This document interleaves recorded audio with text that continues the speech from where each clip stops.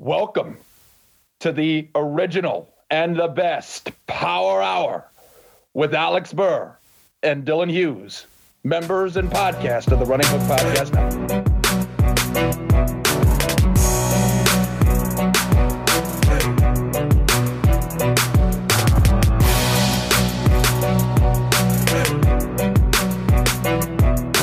Hello, and welcome to another edition of the Alex and Dylan Basketball Power Hour. Dylan Hughes, no curveballs today. Aaron Rodgers to the Colts. You're the manifesting God. You got to make it happen. You know, like the part of the manifestation that it just has to make sense, right? Otherwise, I'm wasting my time.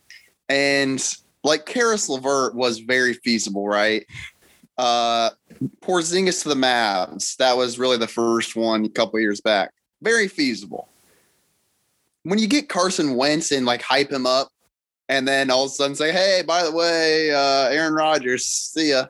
I don't know. It's a tough one for me to make work, I think. Well, I respect your transparency, but Dylan, frankly, I have no use for it. I want Aaron Rodgers on the Colts. You know, listen, we've been very blessed to have great quarterbacks in our time, right? Peyton Manning, Andrew Luck, right? I mean, obviously, Andrew Luck was very sad how his career transpired, but Dylan Hughes, a man can dream. You can dream all you want, but as far as making things happen, I don't know. And listen, we know Chris Ballard is not the make a splash on draft night type of guy anyway. I think Chris Ballard's goal is to make his goal is to make people not know who he is, because man, does that dude never make a splash. I guess Carson Wentz was somewhat of a splash, but you know, and I respect him for it. I mean, listen, they said Darius Leonard was a reach. Okay, good luck holding on to that one, media fuckers. Darius Leonard is the best player on this team. And I don't care what anyone says about it. And Sam Darnold, the God, yeah, they traded that pick and got Quentin Nelson, Braden Smith, and a bunch of other guys out of that. So, you know, I'm not gonna even manifest anything with the Colts because Chris Ballard's got it. All right, but wait, what Dylan Hughes? Are you manifesting Rondale Moore to the Colts? You know, that's a tough one. Like I've been thinking about it actually, because I would love to have Rondale Moore on the Colts, but I just don't know if that's like the type of receiver they really need. And I'm still holding on to the last bit of hope that Paris Campbell's going to work out. I just have a fear that Paris Campbell is going to suck with the Colts because of injuries. He's going to get let go, and then he's going to go to a team I hate and all of a sudden have a bunch of good injury luck and be awesome. So that, I know the question had nothing to do with Paris Campbell, but that's my Paris Campbell take. But Rondale Moore to the Colts, like if the value's there, then yes. Like if he slips to the bottom of the second round or something like that, which I have no idea where he's being mocked at, but I feel like the end of the second round or early third round would be a nice place to take him if he's there. So in the mock draft that Triple Option Pass released, I'll go ahead and plug that now. Make sure you check that out. I mean, obviously, we're recording this a couple hours before the draft. So when this comes out, you will not the first round will have concluded. But Ryan and Devin both gave their first round picks. And Ryan Gregory had Rondale Moore going to the Tampa Bay Buccaneers. So I'll have to. Wow. Devin made this nice little chart. I don't think Devin had Rondale going in the first round, but that's interesting considering the Bucs have a bunch of receivers already. But I mean, Rondale Moore's not a typical receiver, so he could fit on any team really.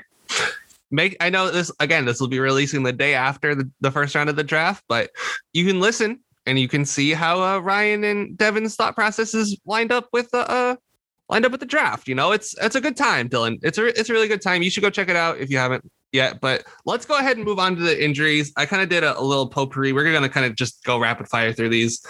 Zach LaVine will miss another week, so we might have to talk about pushing the Bulls back till the last week of the Power Hour again. Denny Avdia last week had a season-ending injury. That's really sad for him. He was looking okay. He wasn't like breaking the world on fire or anything. Chris Boucher is out indefinitely. John Wall is out for the rest of the season. And Derek White had an ankle injury. I did not even hear about the Derek White thing, and he is out for the rest of the year. Any of those injuries you want to touch on before we move on to our teams for the week? Well, I mean, Derek White is very close to my heart. So sad to see that. But I want the Spurs to lose. So I guess it's, in the grand scheme of things, it's not that bad as long as Derek White recovers fully. But, one thing we never touched on was the Chris Boucher game like a month ago, 38-19. And did he have like 5 blocks too? Like he just had an insane something like that. line. It was probably the most unlikely stat line I've ever seen. I mean, when you guys dropped it on our Twitter chat, and I thought it was a joke. I thought it was a joke. I went and looked. He had 38 points, 19 rebounds, and we never gave it the proper light. But like that has got to be one of the most unexpected stat lines in not just NBA history, but sports history, I think. So, okay. So 38 points, 19 rebounds, 9 of them offensive, 1 assist, 1 steal, 1 block against, who could have guessed it? The Chicago Bulls. An absolute tire fire since the trade deadline. Who would have thought? Dylan, that's a really good point. We didn't touch on that at all. That was one of the crazier stat lines. This season has been wild, okay? Like Lou Dort dropping 42 points. We had that game that week, so we got to talk about that. This is up there with that. Just in terms of like random guys just doing crazy shit. And I mean, honestly, Chris Boucher, most improved player award, I think serious candidate for it, even if he doesn't play the rest of the year. I think he's at like 60 some games or like close to 60. So yeah, he played 59 games. So, I mean, 80% of the season. I mean, obviously Randall's going to get it, but he should probably finish in the top 3. Yeah, he's had a good year. And the Raptors did they did musical chairs at the center position for a while. It's like they bring Baines in, they get Len. Did they even get Kem Birch? I never saw where he went. He is in Toronto, but he is playing for them. I believe he's making an impact. Okay, good. I'm happy to hear that. And when the Raptors somehow shoot back up in the standings next year, I hope Kem Birch is a part of that. But yeah, Chris Boucher, man, like out of all these centers they've had, he's been kind of the one standout. And I liked Chris Boucher last year too. Like he's just got a very unique skill set, and he's never going to be a starter because he's just so thin. I don't think defensively he would hold up for, 30 plus minutes a night on a consistent basis. But, occasionally he has those games, and apparently 38-19 is in the bag for him. So that's something we'll have to watch out for moving forward. He's a very exciting young player. But speaking of a team filled with very exciting young players, the Minnesota Timberwolves. So they are 19-44, good for second in the lottery odds behind Houston. They are a half a game ahead of Orlando and Detroit, and about 2.5 games ahead of Cleveland for that second lottery spot. So tight race coming down the stretch here for the Wolves. They had themselves a week. This week for the Wolves was really good. I'm going to just go back. I'm going to read the last 5 games. I'm going to do that for all the teams. So they beat the Kings 134-120 last Tuesday. They lost to the Kings again, 125-128.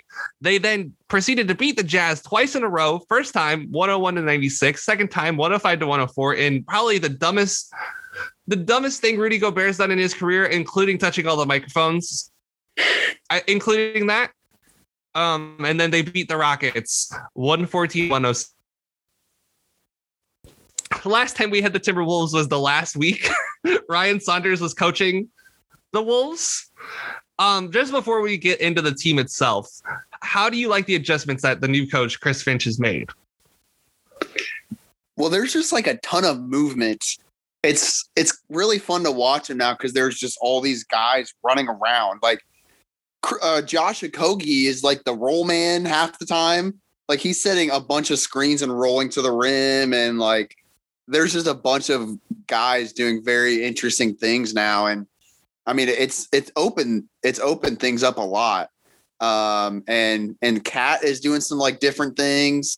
that are kind of unique, and it's been fun to watch. And we trashed the whole how Chris Finch got in there, just firing a coach mid-season and having his replacement on deck was not a good look for the Minnesota Timberwolves. But Glenn Taylor has proven that good looks are not necessary in that city for that team. So that's understandable. But yeah, I mean, we both knew at the same time that was a great hire, because the Nick Nurse coaching tree is rapidly growing, faster than any tree I've ever seen. Trees usually grow pretty slow, but this one is growing quite quickly. So I've liked a lot how they've done things, and you can continue to see that Raptors influence on their team as well. So let me give you Chris Finch's places in the NBA. So he's only been in the NBA for about 10 years, but he was in he coached against Nick Nurse in England. They both were in England at the same time. So his first coaching stop as an assistant was Houston, and he stayed in Houston until the 2016 season. And then his next stop after that was Denver in 2017. Do you know what happened to the Denver Nuggets in 2017, Dylan Hughes? 2017 season? I forget. That was the first year they unlocked Jokic. Oh, right. Right? And then the next year, he changes locations again, ends up in New Orleans, and that's the team with Boogie and Anthony Davis. And then that's a team with Anthony Davis at the 5, Mirotic at the 4, Rondo at the 1, Holiday at the 2, and I don't know, like Quincy Pondexter, I think, was playing the 3. Quincy Pondexter jumps around the NBA, so anytime you need to guess who a starting small forward was and you don't know who it was, odds are maybe Quincy Pondexter. And then he stayed in New Orleans the next couple of years, and then Toronto this year. And listen, what happened in Toronto this year is no bearing on any coaching staff, no bearing on any players, no bearing on anybody.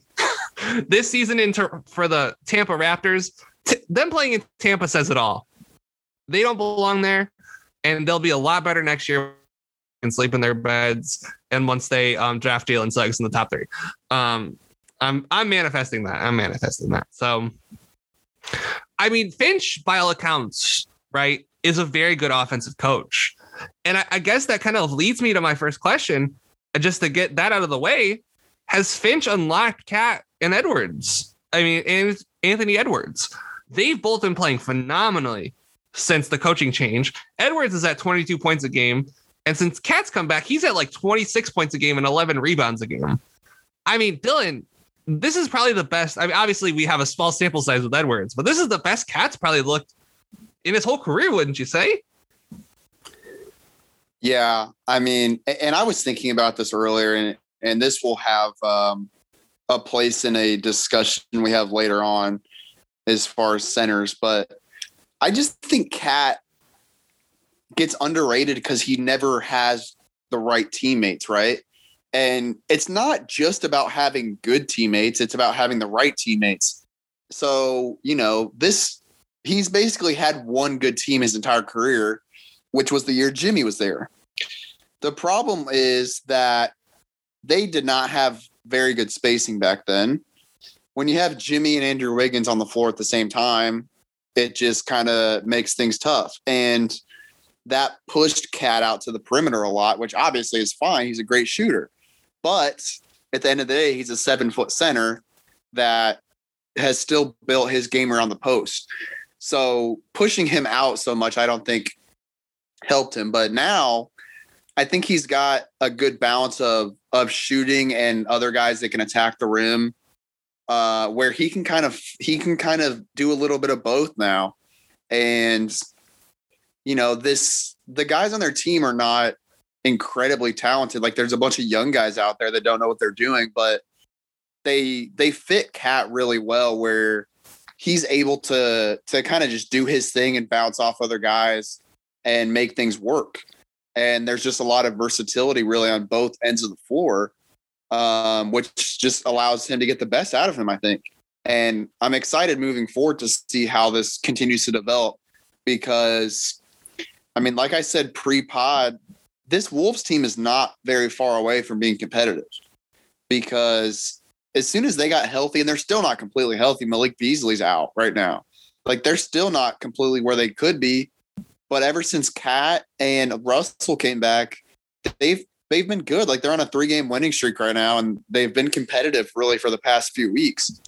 So I think that, you know, it's got to be tough for Cat at this point, because that organization has just gone through so much turnover in a short time, and they've just sucked for the most part. And, you know, the one superstar guy they bring in, he trashes the team and leaves, and well-deserved trashing, by the way. But, you know, that the way the Jimmy Butler situation went down proved exactly how worthless essentially that organization is.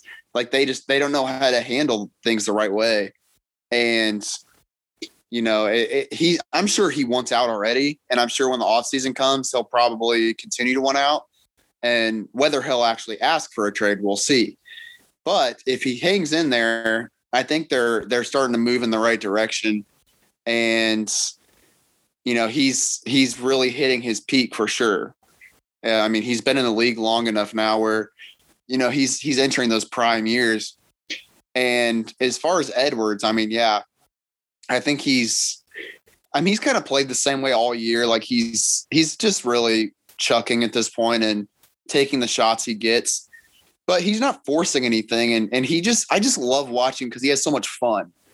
Like, that Jazz game, I think with transition got like a really sick dunk, and he was just so happy. Like, he's like the happiest guy I've seen in the league in a long time. He just really loves the game. And, you know, a lot of players get such a big head about who they are, because, you know, when you're a top recruit for 4 or 5 years, you just think you're the man, you know, and in some regards you are. And these teams, you know, fluff you up because they want to draft you, or they want to recruit you.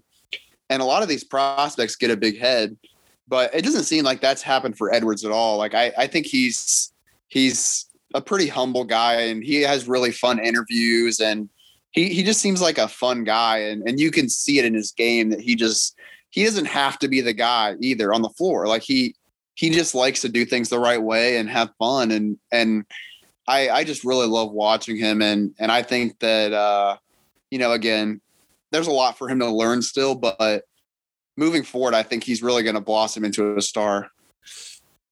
And we should say those 2 wins over the Jazz, Donovan Mitchell is still out. We should give that caveat, because I think things might have gone a little differently for the Jazz if Donovan Mitchell is playing. But that being said, it's still very impressive what they're doing. Like, 2 teams like the Jazz, and Karl-Anthony Towns, man, he made a fool out of Gobert this week. Like, he really Gobert, I'm not saying this lightly. Gobert is one of the best defensive. He's probably, of the last 10 years, he's probably the best defensive center in the league the last, you know, decade of the NBA, right? It's like either him or Tyson Chandler. And he made him look like a goddamn fool, just going out to the perimeter on him, right? They were trying to guard Cat with Bogdanovich to use Gobert in the help, and it didn't matter because Cat is a very underrated passer. Like, I feel like we've been saying this all along, but his passing vision is really unparalleled. He is very good at passing. And then, like, I just want to go back. You've been talking about, like, competitive games. I just want to go back and look at some of the games they've won since the All-Star break. So they came into the All-Star break at 7-29. And I think, like, on a 9-game losing streak. They immediately come out and they blow out the Pelicans by 30, which isn't surprising because the Pelicans are prone to do that. But then they've beaten the Blazers. They've beaten the Suns. They've beaten the Rockets. I mean, the Rockets aren't good. They hung in a game with the Nets. They beat the Knicks.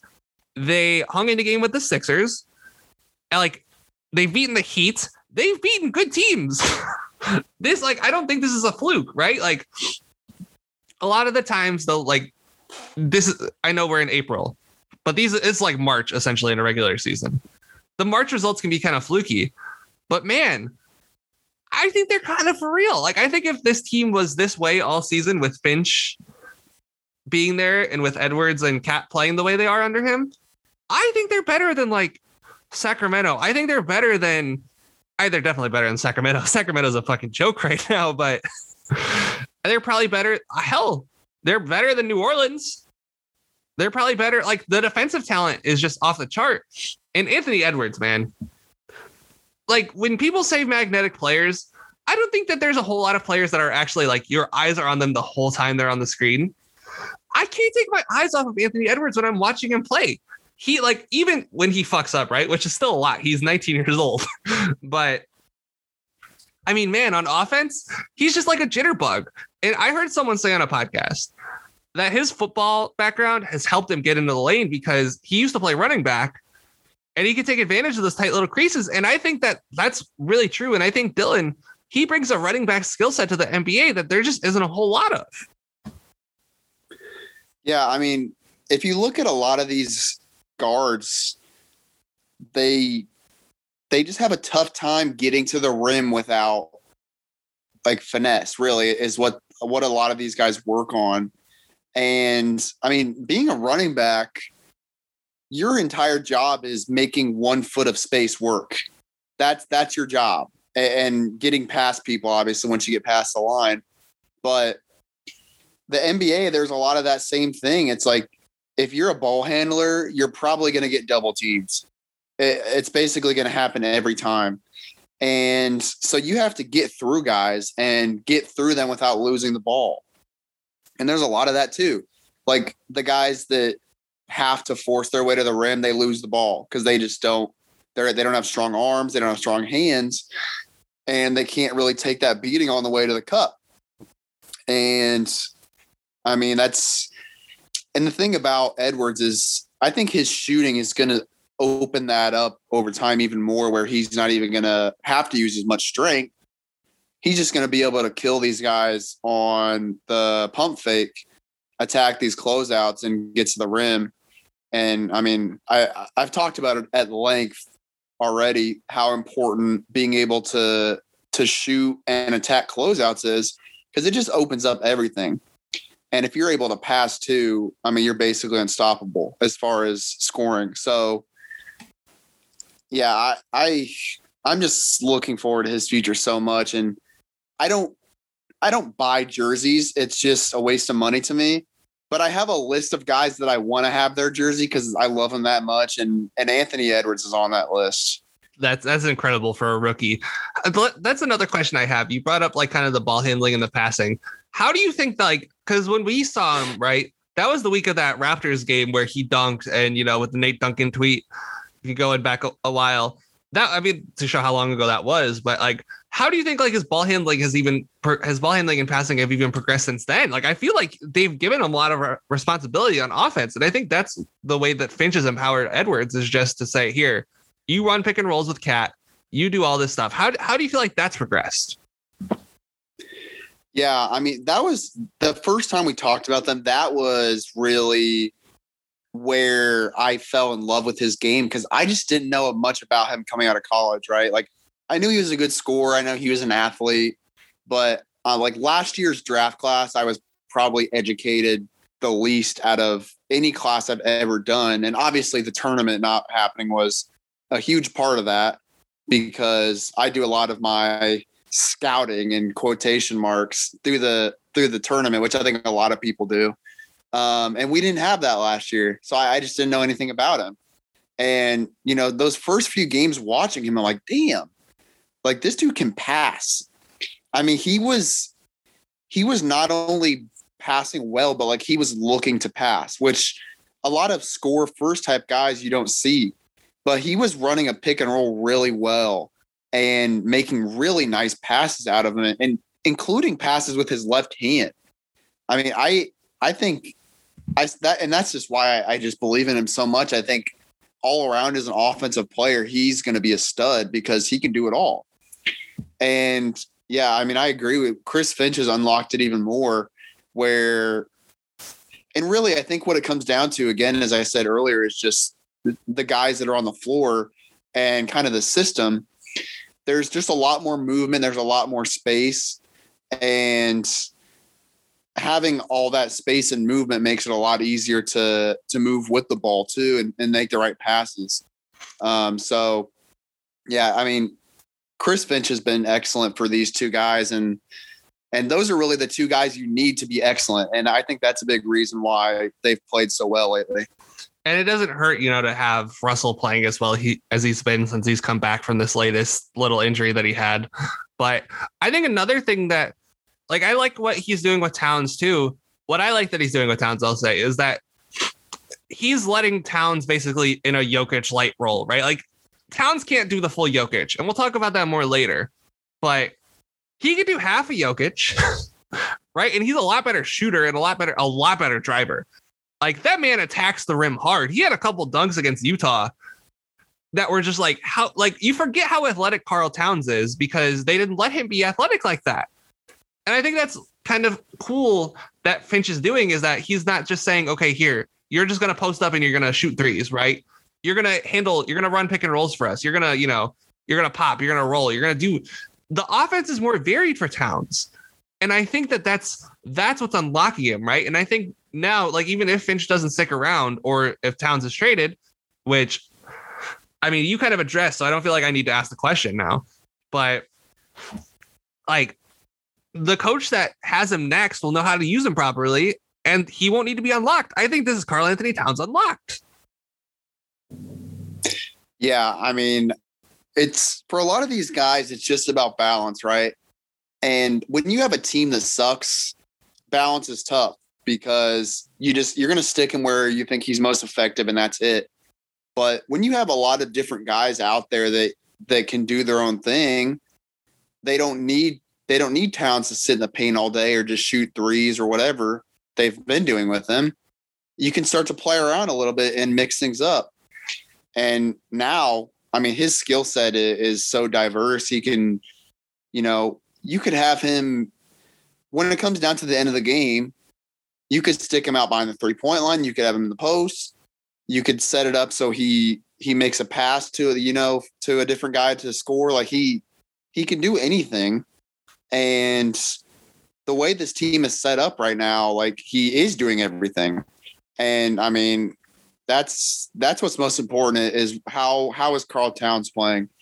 And, he's been good his whole career, but they just haven't had enough around him to make everything work the right way. And now it seems like they have that. They've found that common ground where everything can flow perfectly. So, okay, here's a question for you. We didn't have this on the docket, but we're speaking of unlocking Towns, right? I don't think he sucked on defense in those Utah games. Defense is just to have that Jaden McDaniels, Jonathan Isaac type of guy that's just really long on the back line and can kind of cover up for the mistakes and let him play high in the pick and roll. Yeah, I mean, that's another thing and I think that's almost the biggest thing is figuring out that McDaniels is kind of your guy at the 4. And when they came into this season, we really doubted that position for them. It's is Hernan Gomez their best 4? Because if that's the case, then they're in trouble. And throughout the season, they figured it out. And having Vanderbilt too has helped a lot. I mean, Vanderbilt on defense is really fun. And he kind of ruins it because there was a play in that Utah game where he made a great play to get a steal, and then he runs down to the other end of the floor and misses a layup. I know exactly which play you were talking about as soon as you brought it up. Yeah, and it's that's why Jared Vanderbilt and I think Josh Okogie does that a lot too. It's they're never going to be as good as you want because the offense, they just leave a lot to be desired, but on defense, man, that's Vanderbilt and McDaniels are so good. And I think McDaniels can be a good offensive player too. But having that length, I mean, I hate to make a Pacers comparison to every podcast, but look at what Sabonis has been able to do with Turner at the 4, right? Having that guy next to you that can help cover up your mistakes makes life a lot easier. And you're able to be put in a position where you can, work off your strengths. And not necessarily that Towns' strength is defending the perimeter or the pick and roll, but he's getting a chance to do it now. And again, it's just widening his skill set and whether they stick with this group going into next year or not, because I still think they probably would benefit from getting someone better at the 4. I mean, we talked about a Jeremy Grant trade possibly, and like that would be great for them, I think. But, you know, either way, what they have now, it is showing future-wise how you're going to be able to use Towns on both sides of the 4. This is a team that if they were committed to the tank, this is a team that would be dying for Evan Mobley. Dying. Oh. This and Cleveland are the 2 teams probably that need him the most. I mean, because I would play McDaniels. I think McDaniels can play the 3 or the 4, basically. I'm very high on McDaniels, but you need more front court talent because Hernan Gomez had a really good game against Houston. I don't know if you watched that game, but Hernan Gomez was showing some stuff on offense, but on defense, he gives it all back. So I think Hernan Gomez will be like a bench guy personally, but yeah, I think because Towns isn't that great. I think his weakness is lateral quickness. I think that's where he gets tripped up. And then you don't have anyone to cover for his mistakes. Like, again, like you brought up with Miles, I think that was a perfect comparison. You know, you need someone to help cover up for the mistakes. So I think we touched everything on the first question, wouldn't you say? Because you kind of brought up the future stuff. And I just don't know at this point. Like, I think that if Cat was smart, he'd want to stay in Minnesota and let McDaniels develop. Because Cat still has a few holes in his game, and I want to see him more with Finch too. But let's go ahead and move on to our next question and say, is Russell as a sixth man the optimal way to use him? And then I'll save the second part of that question for later, but just, is Russell as a sixth man the optimal way to use him? You know, it's funny because I feel like sometimes with these questions, you read my mind. Like when you sent them earlier, I was like, there he goes, because I was watching Minnesota earlier and I'm like, man, like Russell Wilson, Jesus, I've got NFL on the mind. But D'Angelo Russell as a sixth man is just perfect because he's good enough where like he can finish games for you. Like he can be a Lou Will type of guy where he's coming off the bench, but if you need points at the end of the game, like he's there. And I think that's perfect for him because he can really do whatever he wants off the bench, right? Like all of the issues we talk about with D'Angelo Russell don't really matter when he's coming off the bench. Like the fact that he doesn't really get to the rim, the fact that he's not that good on defense, like that stuff doesn't matter if he's playing against, you know, bench scrubs, basically. Like if he's playing against, and I mean, look at that Utah game, Jordan Clarkson. That's exactly how Jordan Clarkson got to this role, right? He wasn't good enough to be a starter. But when he's coming off the bench, he's, you know, a 6 man of the year candidate and one of the best bench scorers in the league. And I just think that's a perfect role for Russell too. And listen, he's well overpaid for that role. I mean, he's going to be making $30 million for the next handful of years. I think he's got 2 years left after this, so it's not horrible. But you know, he's a little bit overpaid for being a 6 man. But you know, in Minnesota, that doesn't really matter. They're not really paying anyone outside of Cat a ton of money. So I think I think that's definitely the best thing for them because you're never going to hate D'Angelo Russell coming off the bench. You're not going to look at him as a star. And I think that's been part of the issue with his past destinations is he wasn't really doing enough for them. And now that he's coming off the bench, you know, he's giving you everything you need out of him. I just thought of the perfect comparison for D'Angelo Russell. So there's this guy. He started his career in Atlanta, and the teams just weren't very good. You know, Atlanta back in this time really wasn't that good. Then he got to Dallas, and he really started to soar. Who am I talking about? Mm-hmm. Jason the Jet Terry. Think about it, right? Terry was not probably good enough to go against starters, especially when he was in Dallas. But when he was off the bench, like what he did in Dallas coming off the bench, right? So he started his first few seasons in Dallas, right? He started 57 games his first year and then 80 games the next 2 years. 2007-8, he starts to come off the bench, 15 points a game. 2009, 19 points a game off the bench. 2010, 16 points a game. 2011, you may have heard of the 2011 Mavericks, 15 points a game off the bench. And then in the playoffs, in the playoffs that year, he was like, there are so many like almost most valuable players on the 2011 Mavericks, but 17.5 points a game off the bench in the 2011 playoffs on 44% from three on like 4.5 attempts a game, which in 2011 was a lot. And what I'm saying is that could be the perfect role for D'Angelo Russell. And I understand, right? You're the number 2 overall pick. It's a lot of psychological stuff that comes into coming off the bench, right? Like not everyone's for it. Like Manu Ginobili, I think we can agree, was the greatest 6-man of all time. Was overqualified to come off the bench, right? Like Jamal Crawford probably wasn't overqualified to come off the bench, but had very elite scoring ability and was a sieve on defense. So that's why he needed to come off the bench, right? Like there's a lot of different reasons guys come off the bench.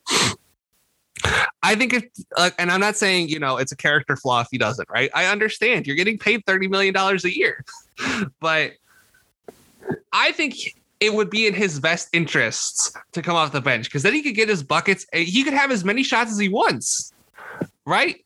There have been times where 6 men have made all-star teams. So Dylan, I think you can kind of agree with where I'm coming from with like the personal side of it. But I think that in his, like, if he was looking at it objectively, his best interest is to come off the bench. Yeah. And, if he was like on the team that drafted him, I think it'd be a different story. But he's on, what is this, his 4th team now? Yeah. So I think he's like, you know what? It doesn't really matter where I was drafted or how much money I make. Like I could be traded at any time. And I don't want to be the guy that played for 1/3 of the league. And I don't think from what I've seen, and, we don't know everything, but it doesn't seem like he has a problem with it. And he's having so much success in that role. I think he'd be dumb to not continue to want it.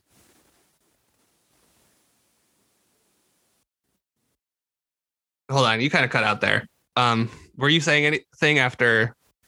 I think that the thing with Russell is, you're right, 4 teams. So drafted by the Lakers, then traded to the Nets. I think he was traded for Brook Lopez, which might be the biggest insult of his career. The rest of them are like, whatever. Like he was in a sign and trade for KD. That's how KD got to Brooklyn. And then last year, the Wiggins trade, which we'll talk about that in a second, because I think if Russell can buy into this role and that keeps Cat happy, let's just talk about the trade now. If that makes Cat happy and he buys into this role, I mean, Dylan, it would, like, even if the Wolves lose the pick, I would say it's kind of like not as bad as it could have been, the trade between Golden State and Minnesota. The Cat thing is something I didn't think about beforehand, and that actually is a big deal because just on the surface, like black and white trade details, losing that pick would make it not worth it. I mean, and listen, like Wiggins has been better in Golden State, and I'm not considering that because we all knew he'd be better in Golden State. It's a better team. It's a better coach. Like, it would be crazy for him not to be better. And at the same time, he's not like dramatically better. It's not like he went from being Andrew Wiggins to Kevin Durant, like he's Andrew Wiggins that's a couple of years older and has better teammates. Like, he hasn't gotten that much better. But at the same time, losing that pick could be not catastrophic necessarily, but you would have been better off with Andrew Wiggins and that player than D'Angelo Russell, right? The thing is, though, and that, I mean, you make a good point, is that the Cat deal, because there's been rumors about Cat wanting to leave Minnesota for years now. And keeping Andrew Wiggins probably would have not helped the situation because Andrew Wiggins sucked in Minnesota. Like, it's as simple as that. And getting Russell, who is friends with Cat and playing well now, maybe that's enough to keep Cat. And I mean, on the surface of the trade, you lose, right? But if you keep Cat, then you're obviously way better off than you'd be with whoever you get at the 4, most likely. So, yeah, Kuminga or Jalen Green, or if Suggs is at 4, I don't think, like if Cat stays, that's probably even more important than losing that player, because I feel like they already have a good base. You know what I mean? And you can always, get back into the first round, right? Like, I don't know their pick situation right now off the top of my head. I don't think they have one currently. Let me check. I think it's on open. So if they lose their first round pick, they would not have one.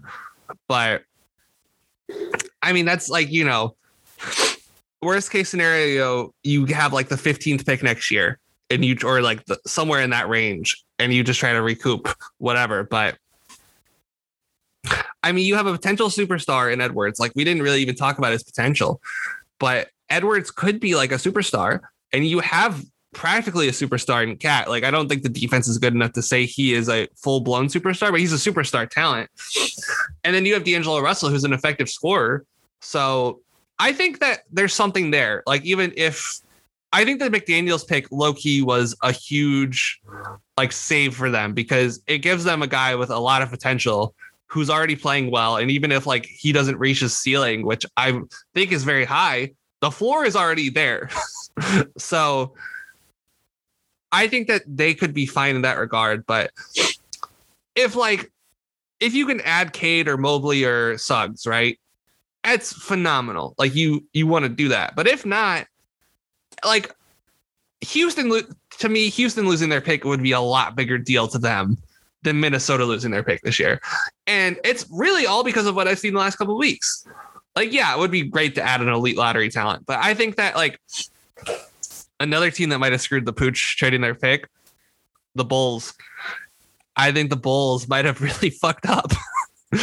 We liked the pooch trade, but man, they just weren't good enough. But we'll talk about that when we talk about the Bulls eventually. But I just, Minnesota's young core is good enough for me not to be concerned about Minnesota as much. Yeah, I mean, again, like I said, they're pretty close to being decent already. And I think they need another player, but you don't necessarily have to get that guy in the draft. And hell, the way things seem to work out nowadays, you can get that guy in the second round. I mean, it seems like every year there's 10 second round picks that have a lot of upside that kind of surprise people right off the bat. So, I think they'll be fine either way. And I mean, yeah, Houston losing their pick would be a disaster, because Houston's prospects right now is, hey, we've got John Wall, who's going to maybe play half a season every year, and Christian Wood, who's very good, but, also missed a bunch of time this year, and who knows? And then that's kind of it, So compared to them, they're doing great. Like, like you said, you got two guys that are superstar talents and then a bunch of young talent around them. So either way, I think they're fine. But man, if they could add one of those top guys, I think they'd shoot up the standings pretty quick. Yeah, I would agree. Like, because adding more elite talent is never a bad thing. We saw that in Golden State. Oh, well, there's only one basketball.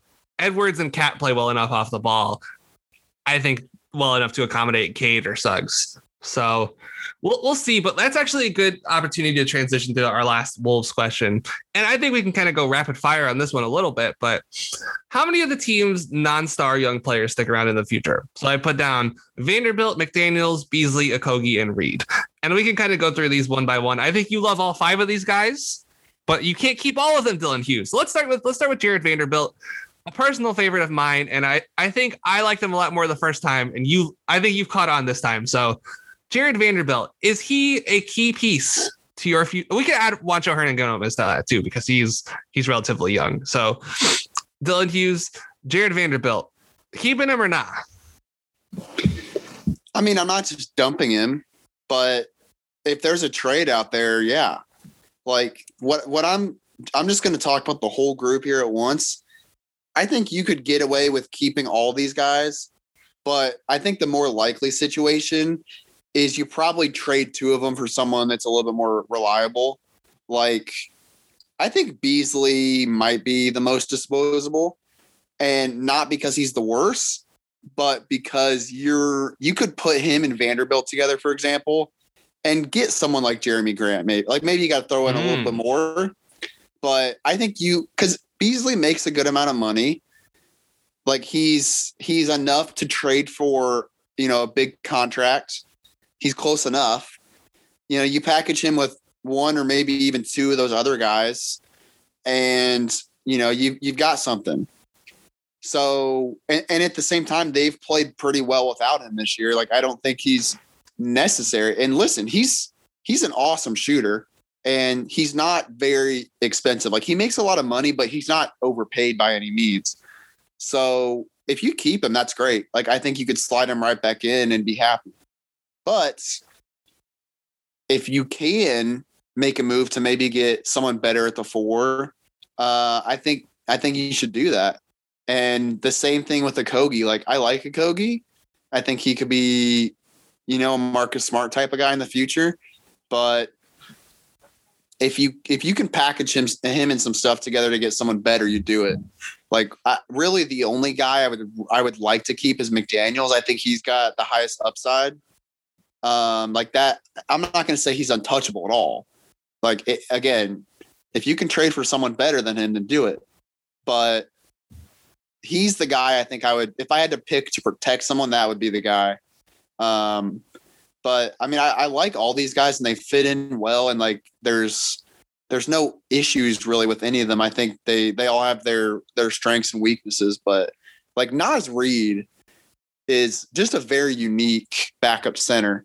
And I mean, you can definitely upgrade over him. Like backup centers are not guys that you're just calling home about, but I like Naz Reid. And so I think you can make a case for keeping all these guys, but at the same time, none of them are that good at where like you're going to really make it a hard time to get rid of them. Okay. I'm not saying McDaniels is untouchable, but first of all, I need to see another year, right? I think it's a fair request. But once I see the other year, you're going to have to give me something really good to get Jaden McDaniels, right? Okay, so here's a fun lineup for you, Dylan. All right. So D'Angelo Russell, Anthony Edwards, Jaden McDaniels, Josh Okogie, and Karl Anthony Towns. Now, this has only played 107 possessions together, obviously, because those guys, a lot of health issues on the Wolves this year, right? And not really great offensively. 112.1 points per 100 on offense. They allow 101.9 points per 100 on defense. And that is all because of Okogie and McDaniels. Like those two, McDaniels changed the Jazz game because those closeouts he had, there were like 3 possessions in a row. One on Conley, one on Ingles, and one on Bogdanovich. I definitely messed the order up. But he just disrupted all of their 3-point attempts. The Jazz love to chuck it, right? Speaking of chucking from the Anthony Edwards segment, they love to chuck from outside. And McDaniels disrupted all of them. And another thing I heard on a podcast, Dylan, is that Jaden McDaniels has probably been one of the 30 best defensive. I think Lowe might have said it. He's been one of probably the 30 best defensive players in the league this year. And like you watch him on defense and he's just all over the fucking place. And that's the kind of guys you need in the league, right? Like they're luxuries, not trivialities. I'll say there's a word. So I really like Jaden McDaniels, but the rest of them, yeah, I could agree. Like you could probably get something nice for Beasley, especially the way he played this offseason. Here's a fun trade for you. Why not package 3 of those guys together? So let's just say you package Vanderbilt, Okogie, and let's just say Wancho for Marcus Smart. You get the better Marcus Smart. I don't know if the Celtics would do it, but you get like 70, you get like the dollar store version of Marcus Smart and Vanderbilt and Wancho. You'd be a lot better already. Yeah, the Celtics, I don't know, because they've apparently turned down some good trade offers for Smart before. And like just knowing Danny Ainge, this is the fuck Danny Ainge part of the podcast that we really should have every week. I think we'll have to figure out how to work it in the future even more. But like he's going to overvalue his guys every time. Like he has to win every trade. And guess what, Danny? It's not helping you win. So maybe you should start figuring something else out. But yeah, I mean, Marcus Smart, man, you could put him on half the teams in the league and he'd be great. I wanted the Suns to get him the other year so bad when he was a free agent. And, they got Chris Paul, so it's fine. But wouldn't a Marcus Smart and Devin Booker backcourt be amazing? Oh, yeah. Oh, God. It wouldn't be as good as Chris Paul and Devin Booker, but I mean, when he was a free agent, that would have been probably the best alternative. Yeah, I was so upset it didn't happen because it was like it made so much sense that I can't believe it didn't happen.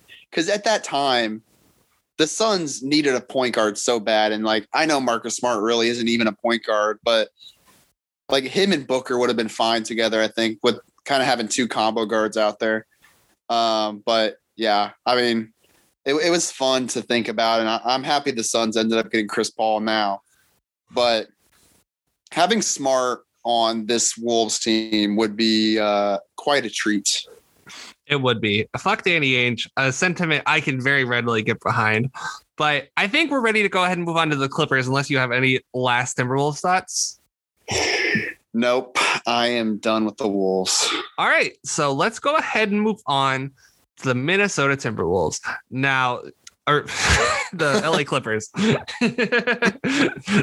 Yeah, that's how this day is going for me. So last 5 games for them. So they beat the Wolves 124-105 on April 18th. They beat the Blazers 113-112 during, actually I'm going back 6 games. Well, fuck it. I'm already started. So 113-112 during Blazers week. We watched that game. They beat the Grizzlies 117-105 in Jaren's first game back. They beat the Rockets 109-104 in a game that's a lot closer than it should have been. That was the last John Wall game of the year, I believe. So that explains that. They then lost to the Pelicans, one of the more confusing losses of the year, 103-120. And then they lost to the Suns last night, 109-101. Dylan, the Suns game last night was very entertaining. I don't know if you caught that game. Yeah, I did. I mean, these Suns, man, it feels like they've won 30 games in a row. Like, they're just killing it right now. I just love this Suns team so much. We've been talking about them all year. Like, half of our favorite players in the league are on the Suns right now. I mean, Mikal Bridges, Cam Johnson, and they didn't even have Saric last night. They didn't have Jay Crowder, which, I think that's pretty even with Kawhi and Beverly being out. Basically the same thing on both sides. So, it was a fun game. And, I sadly had to view it from the Clippers point of view, but I couldn't help myself but enjoy the Devin Booker show, if you will. It was the Devin Booker show. He was fucking ridiculous last night, but we're not here to talk about the Suns, unfortunately, as much as we may like to. I'd say we love the Suns more than any other podcast, but that's probably a lie. More than the majority of podcasts. Our first Clippers question.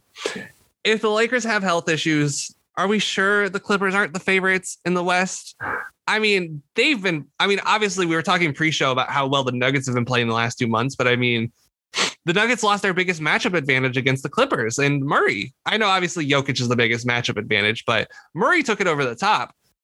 And Kawhi's missed 9 of the last 10, right? It hasn't for his health perspective wise, it hasn't been great the last 2 or 3 weeks, but he's been healthy most of the year. He's at 40 some games. It's not like he's missed, half the season. He's going to have played 2/3 of the season. So Dylan, how do you feel about the Clippers in the Western Conference? I definitely feel better about them now than I have in the past. And part of that is Paul George related. Paul George is really the difference maker. I mean, it's just the past 2 years, the way he's played. And I know it's been injuries. He's been good in the playoffs before these injuries. So it's not like he's sucked in the playoffs his whole career. When he was with the Pacers, he was really good in the playoffs. He was good enough to get the Pacers to the Eastern Conference Finals. But if he's healthy, it's tough to say they're not probably the favorite. I still go back and forth between them and Denver because yes, losing Murray really sucks. And I think with Murray, they would have not only been the second best team in the West behind the Lakers, but I think they would have had a chance to even beat the Lakers. That taking him out of the rotation really sucks. But I still think they're really good now. Like, I'm not going to say Aaron Gordon, Michael Porter Jr. are even close to on the level of Kawhi and PG, but them playing off Jokic, like Michael Porter Jr., I know, like I still don't want to trust him, but goddamn, that dude has some awesome games. And it's mostly because of Jokic. So, you know, if you're just talking head-to-head matchups here, like you got to give a ton of attention to Jokic, right? And he's a 7-foot dude that can pass. So if you double team him, it doesn't really matter. Like he's going to make great passes either way. And when you have awesome cutters all around him, it's just hard to defend that. So like, you know, on the face, the Clippers have more talent, but and Kawhi is still better than Jokic, but like Jokic is just at a point where it's like, I don't want to doubt him anymore. I don't care who's injured on the team. Like that dude is going to give them a chance every year, every series. And I still may say the Clippers are the better team, but gosh, like I just can't quit Denver right now. And until I see it, like I think I'm just going to say they're neck and neck right now. Denver, it just keeps racking up injuries, man. Like we didn't talk about them because they're not going to miss like the rest of the season or whatever. But Barton and Morris are both out with hamstrings right now, and they're, you know, it's really hamstrung the Nuggets. This is the thing with the Clippers, right? They just look different. Like it's weird, right? Like, but they're attacking the rim a lot more. And Zubac and Paul George tries to find Zubac like so many times on that lob going to the rim. But I'm looking at the shot locations for the Clippers right now and cleaning the glass. 84% of Zubac's shots are coming at the rim, which is probably too low for him, obviously. But I think that, okay, 15% are short mid-range. So basically all of his shots are coming within 10 feet. But I think that they're attacking the paint more. They're cutting more, right? PG is better about getting to the paint the last couple of weeks than he had been the last since he was probably in Indiana, right? Like, I don't feel like he's attacked the rim this hard. And like, he's not even attacking the rim that much. Only 27% of his shots are coming at the rim, but that's the 45th percentile. And like Batum's in the 33rd percentile. Kawhi's in the 35th percentile, right? Kawhi obviously shoots majority of his shots in the mid-range, but the fact that this team is just attacking the rim more and their shooters are all elite. Like the worst shooter they play is probably Terrence Mann, but Reggie Jackson's been shooting really well. Kawhi is obviously an elite shooter. Paul George is an elite shooter. Marcus Morris is very good. Pat Beverly is very good. I mean, like this whole team just plays shooters. They got really good shooters. And I think that could make the difference. Like if they attack the rim enough and get to the paint enough and break down the defense enough, Kennard, very good shooter. That's basically his game. So I think that this team, I think that they could break down a team enough 4 times out of 7 to get out of the West. I don't know. The Suns are going to be a tough matchup for them. And obviously, yes, Kawhi was hurt last night, but I think the Suns match up with the Clippers pretty well. But I think that would probably be my most anticipated Western Conference series is the Suns Clippers. I think that those two teams match up very well. But I mean, Dylan, I think that they could do enough just to get to the finals. Yeah, the shooting is an important point. Like on that Suns broadcast last night, they were talking about how the Clippers lead the league in shooting percentage at like 41.7% from 3, which is nuts, you know? And if everything stands as is right now, I think they would have the most 3-point shooters to like shoot above 40% on the same team in league history. It was like 6 guys that are like shooting at a good sample size and making over 40%. I mean, Marcus Morris is shooting like 48% from 3 this year, you know? And as the 3rd best guy on the team, like that's not surprising. Like look at what Joe Harris has done in Brooklyn. I haven't checked his numbers in a while, but he was shooting 50% from 3 for like the first half of the year. And I don't imagine it's dropped much from there. So when you are playing off 2 superstars, you can get whatever shots you want. And that's what Marcus Morris has done. And it's kind of funny. Like I was thinking about this, how Marcus Morris is probably the worst third option on a team that I've just trusted for no reason. Like he's like not even near, like we talk about all these teams out east, right? Like, you know, Drew Holiday or Chris Middleton, whoever you want to say is the third best player on that team. Like, it's like they needed that guy to get over the top. And Brooklyn obviously does not even really fair. Like their third best guy is fucking Kyrie Irving. And I guess Phillies would probably be Tobias Harris, but it's like these guys that are like the third best player on finals contenders are like basically all-star level guys. Mike Conley. Yeah, Mike Conley, exactly. And then you go to the Clippers and it's like, yeah, Marcus Morris, man, like he only scores 14 points a game, but he's just awesome. I don't know. I just trust him for some reason. And I think part of it is because of last year in the playoffs when PG sucked, like he was the guy stepping up and making shots. And at the same time, like he's a pretty good defender too. And when they're completely healthy, so obviously Kawhi's hurt, but they also don't have Ibaka or Beverly. And I think those guys are both pretty close to coming back. I mean, by the playoffs, they definitely should be back. So when they're able to round that lineup out, I do think that they're going to be pretty damn good. And, you know, I don't know if I want to back off my Mavericks take yet, but a healthy Clippers team definitely, I think, has the ammunition to get pretty far. And I mean, like, so, okay, I pulled up the Mavericks roster, the Clippers roster. I've been doing that a lot today. So Morris is at 47% from three. Kennard's at 46%. Reggie Jackson's at 43.8%. Paul George, 42%. Beverly, 41%. Terrence Mann and Amir Coffey are not shooting enough to really make this list. Batum, 40.8%. Kawhi's at 39%. So you're right about the 3-point thing where they're just all pretty much all dangerous from out there. And I think that, you know, you make enough threes. I mean, you trust this team to make threes more than you trust Utah, right? Like you trust, you know, Batum more than you trust Royce O'Neal, right? Like, am I fair to say that? We love Royce O'Neal, but I think it's just safe to say, you know, I've seen Batum more and more. I guess Batum has been really bad in the playoffs before, but Marcus, you brought it up with Marcus Morris last year. Marcus Morris ain't scared of shit. He is going to step up to the plate no matter what. Consequences be damned. And it's just like this team to me is so deep, right? Like it's ridiculous how much depth they've added. And it's not like great depth, right? Like it's not like, you know, I'd rather have the Suns depth, even though campaign, but like that's probably it in the league. Like they're not all splashy names, but they're all guys that could really help a team. And I think that that's the element that we have in this team. And I'll just go ahead and go on to my next question, Dylan, which is, did this team add enough high IQ vets to offset their lack of shot creation? So we all knew like, oh, this team needs shot creators. This team needs shot creators.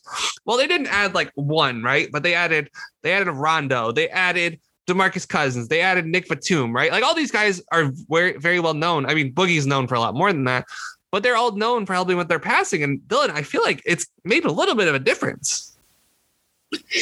Yeah, I mean, the Batum addition alone was, I think it's paying a little bit more dividends than they actually expected. But I mean, he's been like exactly what they've needed this year. And like, you know, you can't rely on him to do a ton, but he's always been a good passer. And it doesn't really matter how old you are. That stuff doesn't just go away. A lot of guys actually get to this point in their career because they're good passers. It doesn't matter whether they can shoot. I mean, hell, look at Marc Gasol. That dude can barely do anything on offense anymore, but he's still a good passer. So he's keeps getting contracts. And I mean, you could even say the same thing about Rondo. Like Rondo passed his peak like 8 years ago, and he's still in the league because he's just really good at getting the ball to guys. And when they made that trade, I mean, me and you both thought it was perfect for both sides. Like Lou Will has been really nice in Atlanta because it's just a better fit. And you know, it's just kind of hard to quit Rondo because look at what he does every year. I mean, going back to New Orleans, everyone thought that was such a dumb move for them to get him, right? But what happened? It unlocked Drew Holiday off the ball, and it made Anthony Davis and DeMarcus Cousins before he got hurt. It made getting the ball to them a lot easier, and those guys were able to shine too. Then he goes to the Lakers last year. And, me and you were searching for the third best player on that team for the whole year. And, we never really found it still. It was just a bunch of guys at different times. But Rondo, at least in like the first series, the playoffs or the first two, just was awesome. Like he just like playoff Rondo is a real thing. Like he kind of saves his big important stuff until the playoffs. And that's when he really shines. And, the Clippers don't need a ton from him, but I just know that when we get to the playoffs, he's going to give them enough. And, he just kind of always underwhelms in the regular season. Like, from a game to game basis, you're not seeing a ton of stuff from Rajon Rondo, but we know when he gets to the playoffs and when it's time to get down to business, that's when he's really going to shine. So those two alone, I think have really been enough to help take the pressure off of Kawhi and Paul George. And we didn't mention Serge Ibaka when we were mentioning those veterans. That's because Serge Ibaka hasn't met a shot he hasn't liked. All seriousness, like, just having vets helps. And I think that the Rondo thing, I really think they should be closing games with Rondo. Like, even Reggie's been playing really well, and he shut me up since the last time we had the Clippers, right? Like, I'm not going to deny that he hasn't. We'll talk about that more in the playoff rotations. But I think that Rondo should be closing games for them just because he was really good against Phoenix last night. Like, really good, especially they took him out with 4 minutes left. And I'm like, what are you doing? I was watching the game live. I don't watch a whole lot of these games live anymore, but since it was on ESPN, I was just like, screw it. So I turned it on. And I felt like he should have finished the game because he was the best guard on that team, even though Reggie was playing really well last night. I just feel like he brings a level of vision that this team just hasn't had before. Like a lot of easy dump off passes, right? Like a lot of easy, Zubac would really benefit from playing with him. And then I think Zubac would really benefit from playing with him. And then, Kennard and all those guys, but PG and Kawhi would benefit from playing with him too, because he could get them easier shots. This is what we've been saying about the Clippers for a while. They need to get easier shots. And PG's been doing really well getting the team and creating while Kawhi's been out. But in the playoffs, they can kind of take that away. Or if he's fully healthy, they might not be able to take it away. But I need to see it in the playoffs first. But I think that Rondo could help get them easier shots. Yeah, like it's just funny because PG and Kawhi have been good creators for years. It's just everything around them slows down when they just dribble the air out of the ball trying to get their own shot, right? And I think PG has actually gotten pretty good at creating for others too, but he's still naturally a scorer, and like he's just always going to look for his shot first. And having a guy like Rondo that's just so selfless, like that dude almost never looks for his own shot. And, it just allows these other fringe guys to get a lot more opportunities. And again, like you said, a guy like Zubac, and man, like every game I watch, I just love Zubac. I don't care if he puts 3 shots up or not. Like every time he gets the ball, I'm excited because I know he's going to score. And a lot of times he's throwing down like a sick dunk too. Like that dude does not dunk lightly. He is throwing that bitch down. And it's really fun to watch. Hey, if you're 7 feet tall, why not? Make a show out of it. But and he is so good at getting post position too. I think he's really underrated. Like, he's obviously not, a top 10 or 15 center really, but I feel like he gets post position easier than most centers in the league. I mean, if you watch these games, these centers are jockeying at all times. Zubac just seals the guy, and the guy has no chance of getting him out of the way. And when you have a passer like Rondo that's played with really good big men his whole career, I mean, he's going to find that guy down low. And when you have someone like that really in the game, it's going to help on defense too. So I definitely think that's huge because we know what PG and Kawhi are going to bring to the table, but Rondo is going to help everyone else get more involved as well. Yeah, I think that's the perfect way to say it. Zubac, by the way, really good game against Ayton yesterday. Ayton's been playing out of his mind, but I felt like he held his own. And that's saying something, right? Like Zubac, he's like, I feel like people always forget how young he is. He's old. I don't think he's 24 yet. He's been in the league for a while. I feel like he was in LA or the Lakers for a while. He's still in LA. He's really coming into his own, and I'm really glad to see the development. He's really been, he wasn't bad last year, but he wasn't this good last year.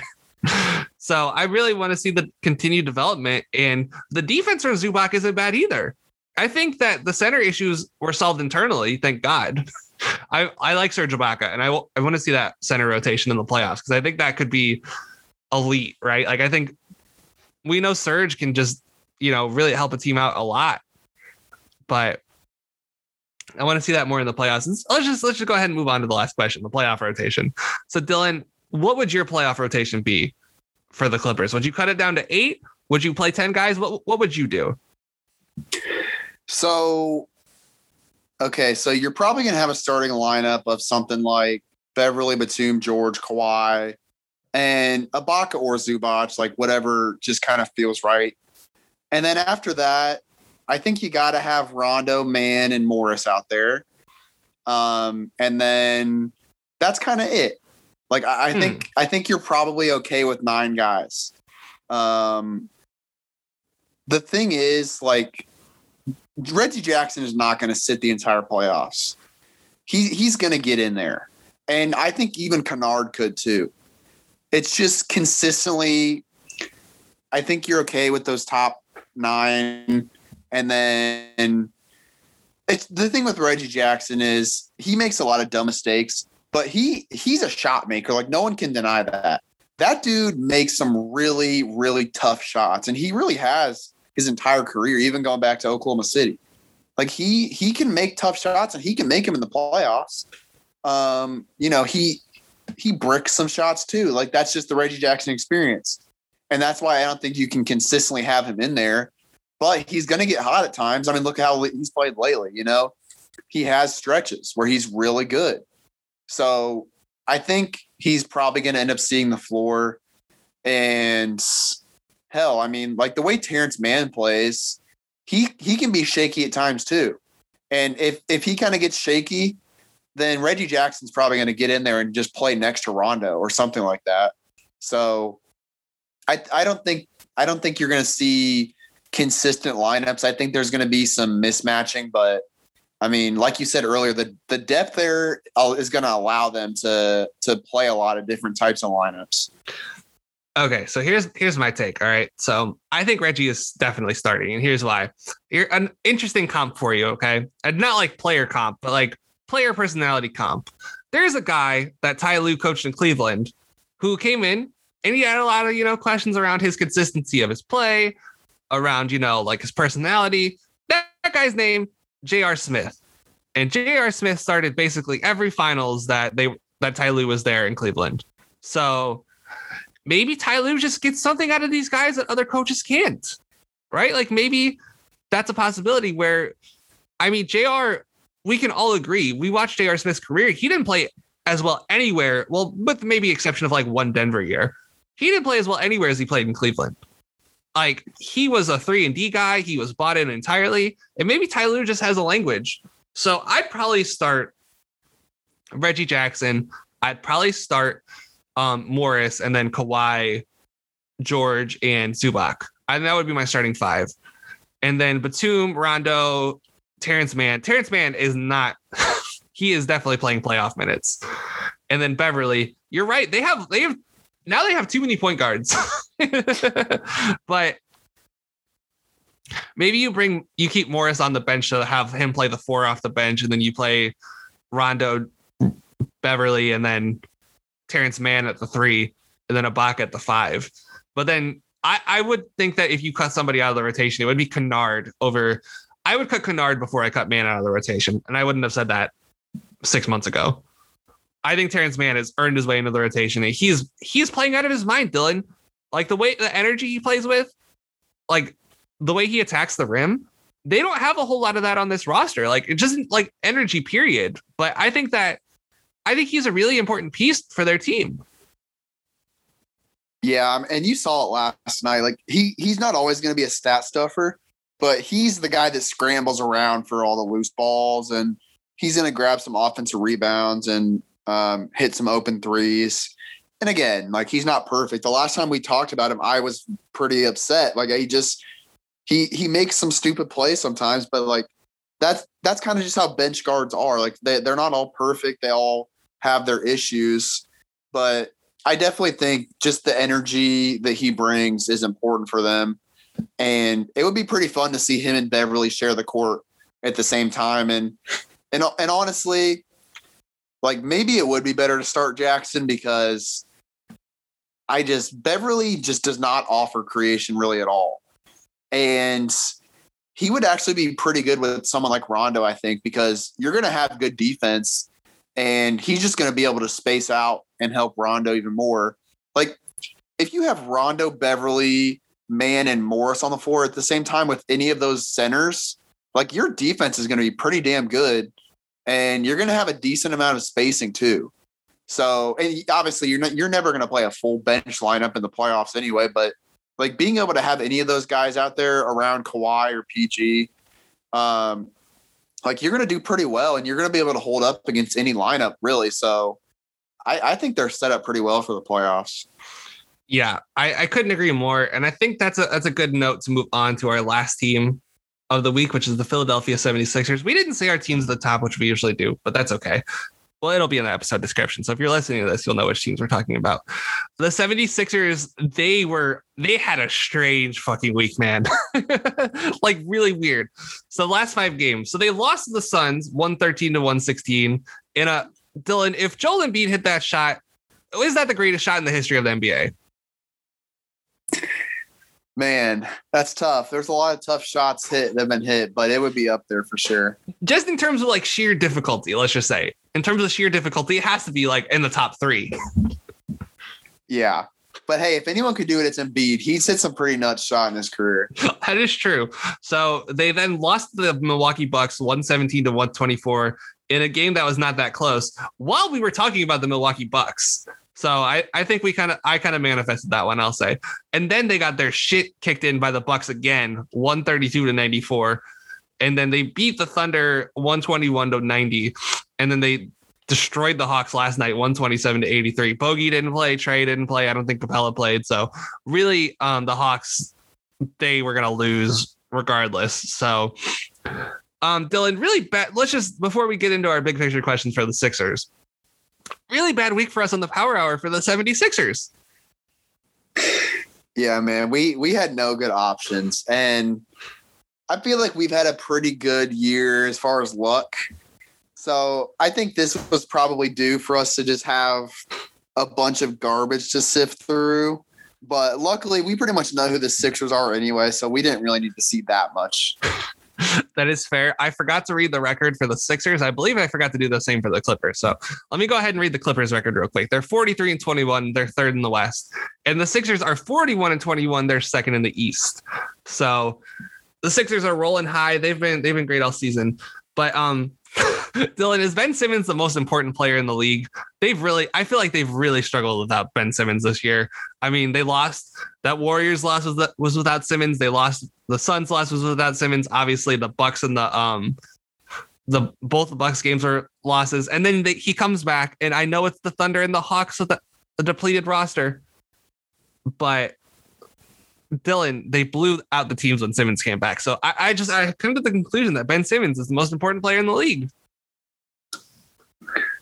Well, listen, I think you already know my answer to this, considering I had him as on my second all NBA team about a month ago. But listen, the dude is a fucking quarterback, okay? If Tom Brady's not playing on the Buccaneers, I don't think they win the Super Bowl. I know that's a hot take, but you take the quarterback off the field and all of a sudden it's a different story. And you take the quarterback off the 76ers and look what happens, all right? Yeah, they got the superstar wide receiver and Joel Embiid. He's going to make a lot of plays, but you got to have the guy to get the ball to him. And well, I love Shake Milton, but the dude runs a pick and roll and just runs downhill and figures it out from there. Like, he's not creating a ton of offense like Simmons is. And I talked about it earlier in the year that this is really the most comfortable I think Simmons has been with running offense. Like, he kind of figures out what he wants to do before he even gets across the half court line. he starts to see the guys ahead of him start to get in their corners and do what they want to do. And Simmons just kind of figures it out. And I think he's maybe become like this because he knows he can't shoot. And a lot of these point guards that can shoot, they'll just kind of slowly make their way up and run a pick and roll and figure it out from there. But Simmons doesn't have that ability, so he's not going to really wait for the defense to catch up. He's going to do the best he can to take advantage of the space before everyone's set. And I mean, he's just so smart at setting these other guys up. And with as much spacing as they have now, it's pretty easy for him. And he runs probably more side pick and rolls than any point guard in the league. Like he kind of sprints to these corners and sets things up out of there instead of working out of the top of the key, which just makes the floor tougher for the defense to defend. So, I mean, it's been pretty obvious this week, and they almost beat a really good Suns team without him, and that was a pretty fun game to watch. But it doesn't really matter that he doesn't score a lot of points or shoot. Like he is incredibly important to what the 76ers do. Yeah. And I looked up the record because the game logs on Basketball Reference have the records of the players too. So the 76ers are 41-21, but when Ben Simmons plays, they're 36-14. That's good for a 720 winning percentage, Dylan. They're really, Simmons is really good, the Simmons guy. But yeah, I think that quarterback is a good way to put it, but he's also I think more importantly, he's their middle linebacker, right? To borrow a guy that I grew up watching, I'm a Colts fan, if you pay attention to this podcast network, but I grew up watching the Bears because the Bears were on every week. And the guy I always heard about, Brian Urlacher, right? Brian Urlacher. Linebackers are basically the quarterbacks of the defense. So, and obviously we both probably agree. I don't know actually if we agree on this. I think Simmons is the defensive player of the year. I think he's been far and away the best defensive player in the league this year. And they need him. Their defense is basically predicated around him. Embiid can't guard in space like that. And they don't have any other guys that are capable of guarding like that. So Embiid's a great defensive player, but he's not on the level of, he's on the level of Simmons. Hell, I would have Gobert a notch above Embiid on defense. Maybe that's just because Embiid does so much on offense, but they need Simmons. I think the defense for me is more important than any other aspect of Ben Simmons' game. Yeah, that too. I mean, he's just insane on defense. And that's what makes the 76ers so scary is when you got Simmons and then Thibault out there or even Danny Green to some extent, they have a lot of flexibility and ability to just defend the perimeter and really scare. They're kind of bullying these guys out of the ball a lot of the time. And I mean, he is a very important orchestrating that. And of course, what happens when you turn the ball over is just what I explained. You got Simmons in full court, one of the smartest players in the league with shooters around him. So he really does make everything click perfectly on both sides of the ball. And again, having the talent they have now around him, getting Seth Curry there was huge. And turning Tobias into the player has been really important too. So yeah, I mean, there's definitely a huge line in the sand of the 76ers with Simmons and without Simmons. All right. So here's a question for you. Okay. Cause we've been doing this with the trade deadline editions sporadically throughout the power hours. And I feel like I need to ask, how have you liked George Hill so far in Philadelphia? I mean, he's been fine. I don't know what to expect out of George Hill anymore. He was a little bit underwhelming in Milwaukee. He has his moments and then he doesn't. I don't know. I think in the playoffs he'll probably be fine. I think it was a good trade for them. He's on paper he's a good fit. It's just I feel like George Hill is always a little bit worse than you want him to be. So that's kind of how I feel about him right now. That's fair. That's fair. I just felt like, it was a dereliction of my podcast host duties to not ask you. I think let's go ahead and move on to our next big picture question to segue awkwardly. If I could talk today, Jesus Christ. Which team needs the number one seed more in the East? Brooklyn, Philly, or Milwaukee? Because those three teams are the top three in the East right now. And whichever one of those doesn't finish first has to play the other two. So if Philly finishes first, Brooklyn and Milwaukee will play in the second round. If Milwaukee finishes first, Brooklyn and Philly will play in the second round, which the league, I'm sure, does not want.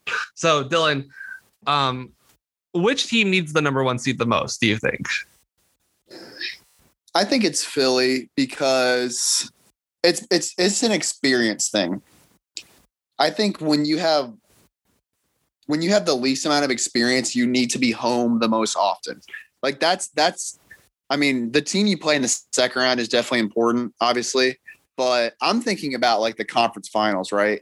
And if Philly is home and here, so what I first looked at was road record, because Philly was awful on the road last year.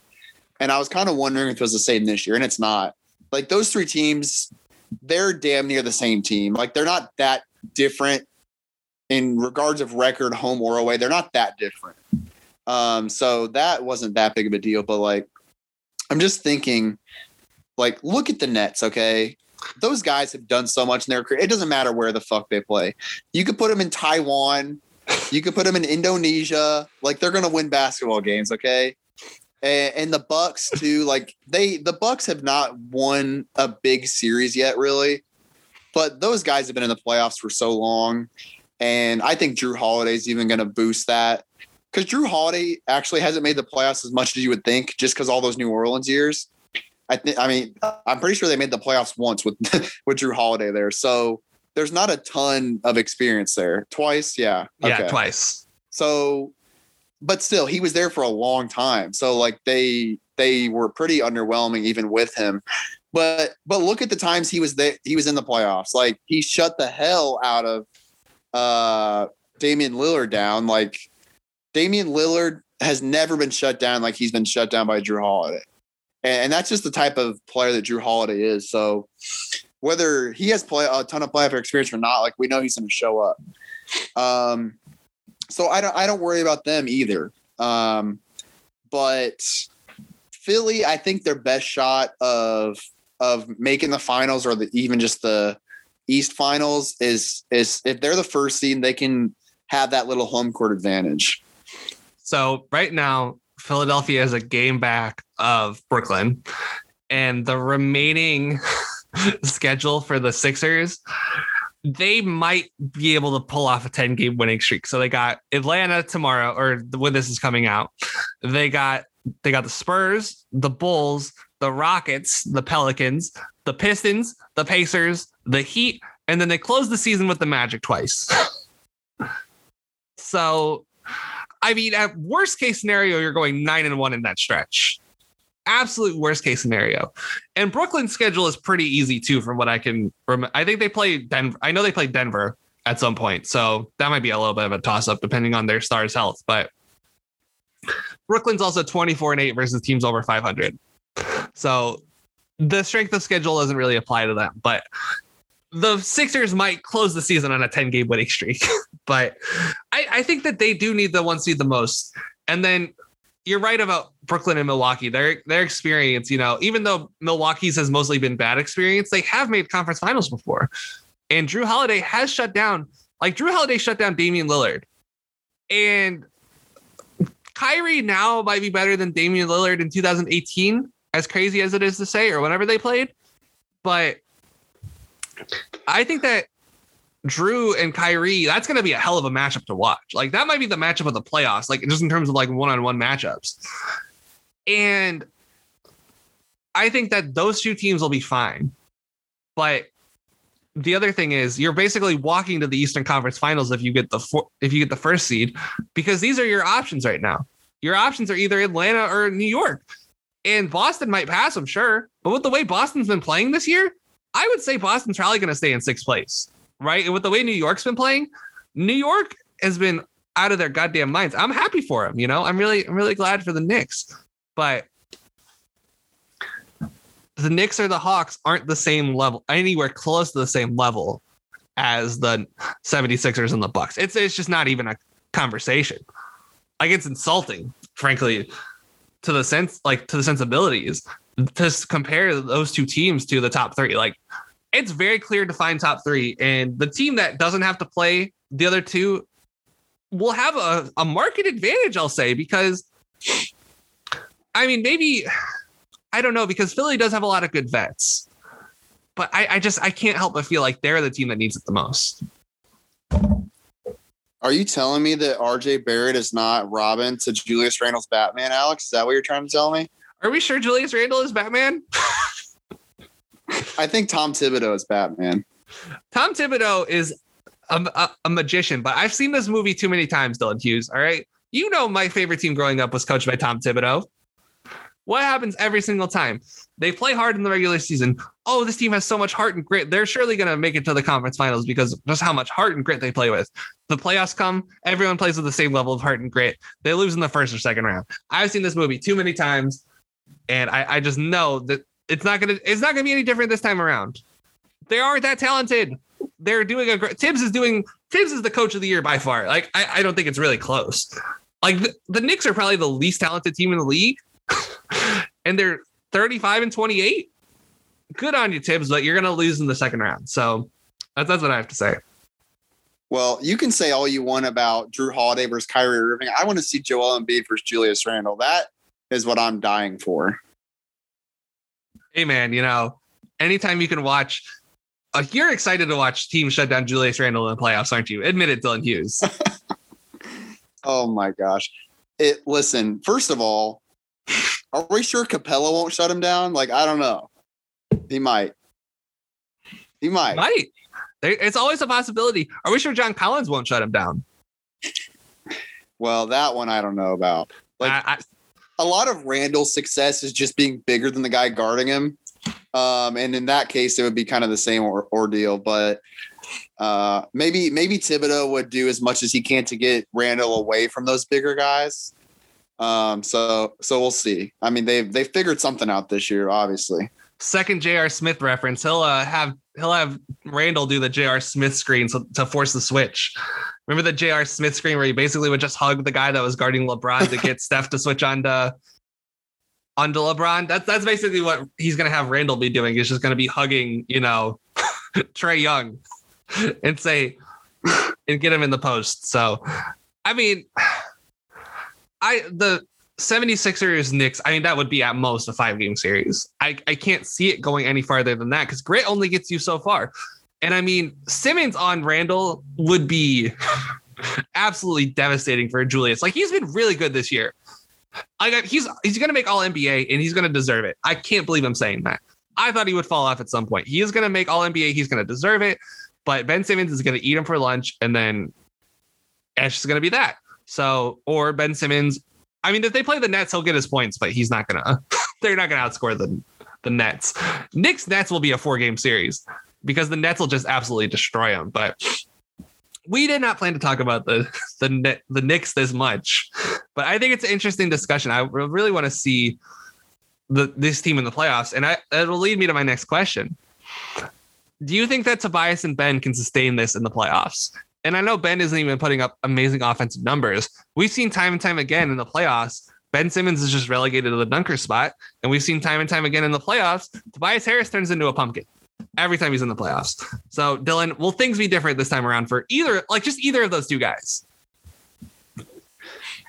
I'm leaning towards no, because let's just start off with Tobias. Okay. The reason he's looked a lot better this year is because he's basically running their bench unit. So not only is he having the ball in his hands more, but he's facing bench guys. And the problem last year was he was relegated to basically being a spot up shooter. And for some reason, for the first half of the year, he couldn't make threes. So the one thing they wanted him to do, he couldn't do. And so, hey, we just paid you for 5 years, $30 million plus, and you can't even do one thing right. So, you bring Doc in and it seems like it's fixed because, listen, if you look at Tobias, when he really started popping off, he was on the Clippers as their best player or their tied for best player with Gallo. And he was able to do his own thing. Right. And it was good enough to get the 8th seed, and compete for the playoffs the other year. But, that's not it's good, not great. And now he's at best their third option unless he's running the bench unit. But in the playoffs, we know bench units don't really exist. It's like, oh, we're going to swap 2 guys out, and then that's basically it. Like, you don't really have a full-blown bench unit. So I don't know if Tobias is necessarily going to get worse. He's just not going to be utilized in the same way. And I guess in some ways that is worse because, again, he can be a good spot-up shooter, but I think he's better with the ball in his hands. And then as far as Ben goes, I mean, yeah, like we've seen this story before. He's much better than he was 2 years ago. But you know what? 2 years ago, they were pretty close to beating the champions. So, and I don't remember off the top of my head how good Simmons even was in that series. But again, it just goes a lot down to matchups. Like if they play a team that is able to box Simmons in and kind of force the other guys to do other things, then it's going to be tough. We'll see. But if they get the first seed, they're not going to really have an issue with that until the East Finals anyway, because like we just talked about, who would they play in the first round? Like the Wizards, maybe. Right now, they'd play the winner of the play-in game. So the first play-in game. So like Miami would be who they played basically. Okay. So yeah, see, that's a tough challenge right off the bat. But that would be tougher than their second round challenges we just talked about. It's going to be Atlanta or the Knicks. And even if Simmons, you could have Simmons fucking be a cheerleader for that series and they'd be fine. So, yeah, I mean, Miami is the type of team you're scared of because of what we saw last year. They just took Giannis out of it for when he was healthy, and they scorched that Bucks defense that we were so, we talked so much about all year.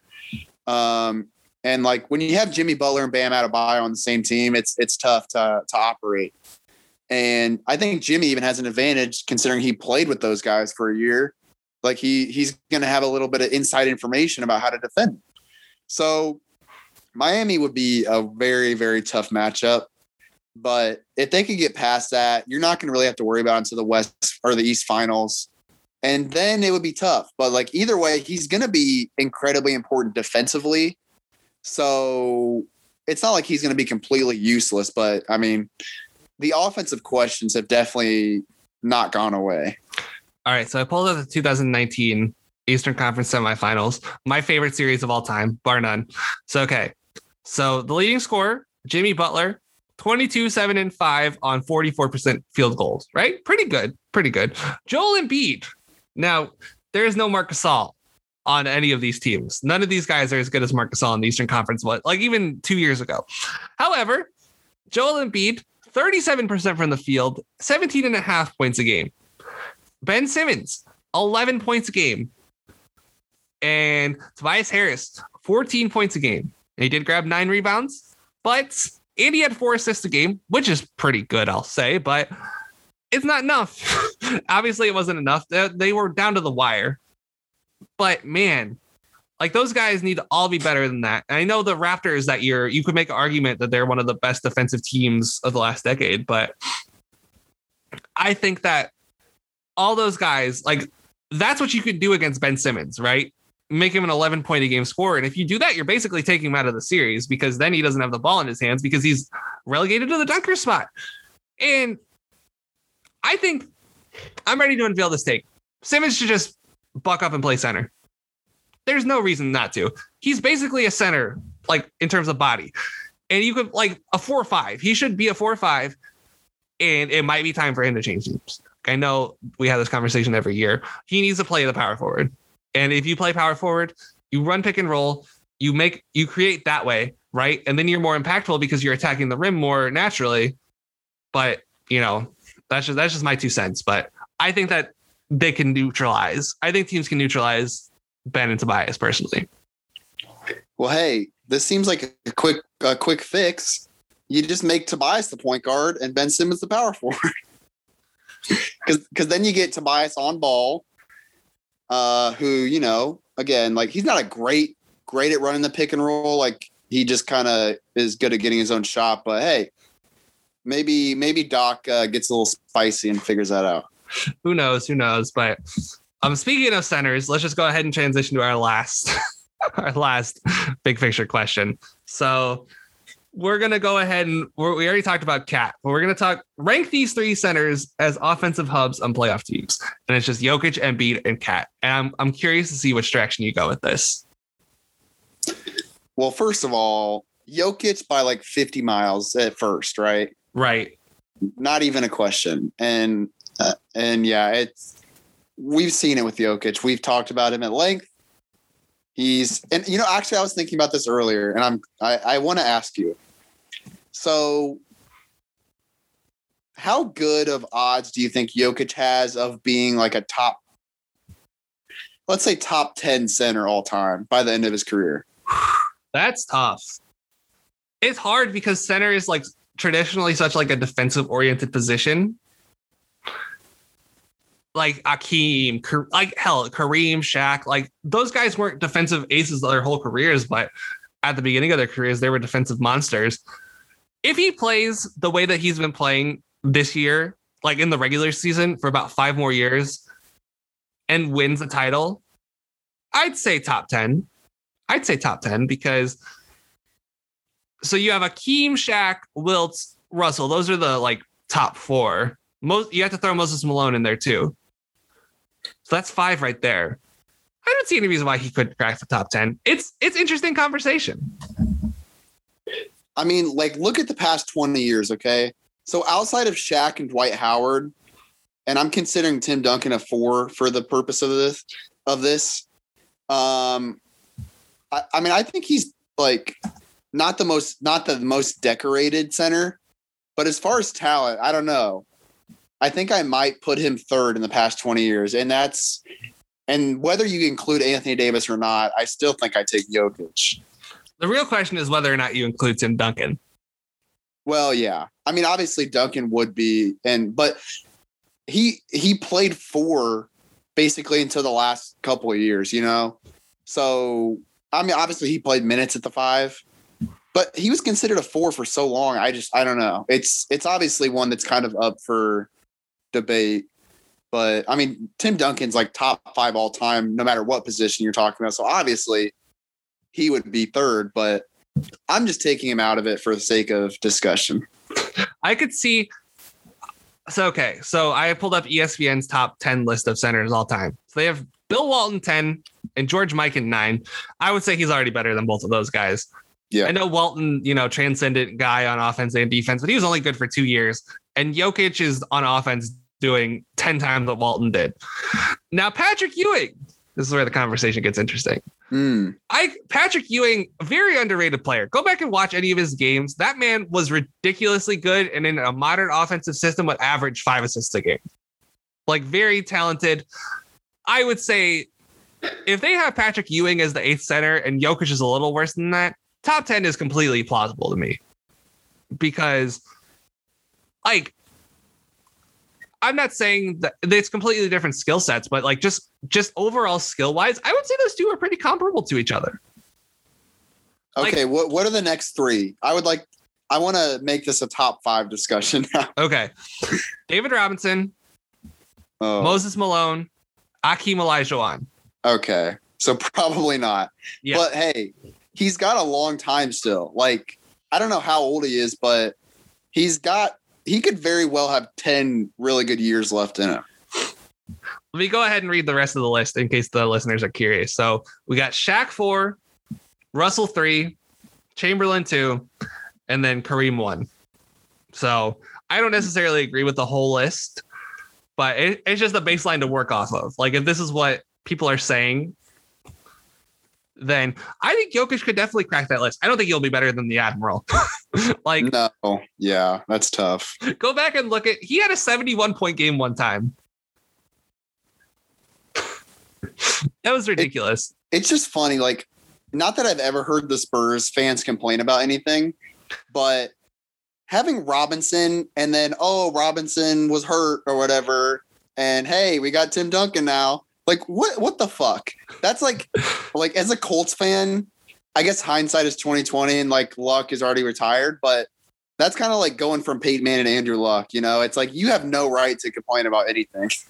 That's very true. It's very true. So, okay, Embiid or Cat basically is now the question as offensive hubs.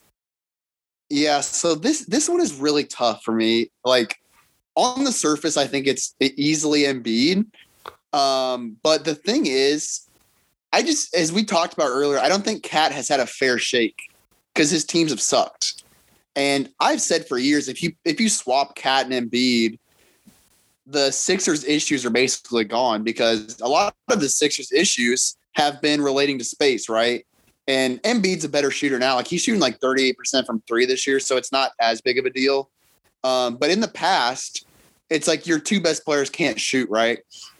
If you just put Cat in that spot, who is an awesome shooter, then, you know, it's a different story. And obviously the defense would not be as good. But like, I probably just want to say Embiid because, I mean, if you look at the Sixers this year, like, I don't want to say Embiid has carried them, but they have been riding on his back. Like he is like, I don't want to say he's carried them. It's unfair to the rest of the team, but he has by far been their best player. And they have a chance of being the best team in the East because he's been this good. So I feel like I have to say Embiid. Obviously, as overall players, he's definitely better. But offensively, like, I don't think this could be a tougher question like in a year or two when Cat has better teammates around him because that dude is really talented. I think it's a fair conclusion. The only thing putting Embiid ahead of Cat for me right now is just the free throw attempts. That man is at getting to the line 11 times a game right now and hitting 85% of them. Crazy shit.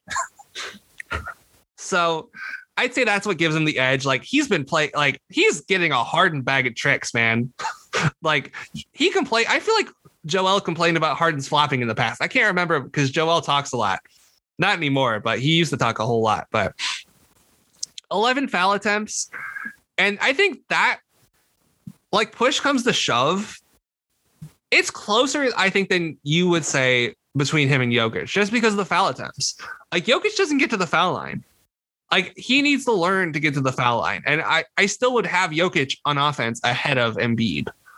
But, and I still have him as a player overall just because of the way he can lift a team. But I think that Embiid's ability to get to the foul line unabated and make a good, only miss 15% of his foul shots. I think that's a really good deal valuable to an offense. I mean, yeah, free throws are free money, man. Like, that's why they call them free throws. Look at Harden.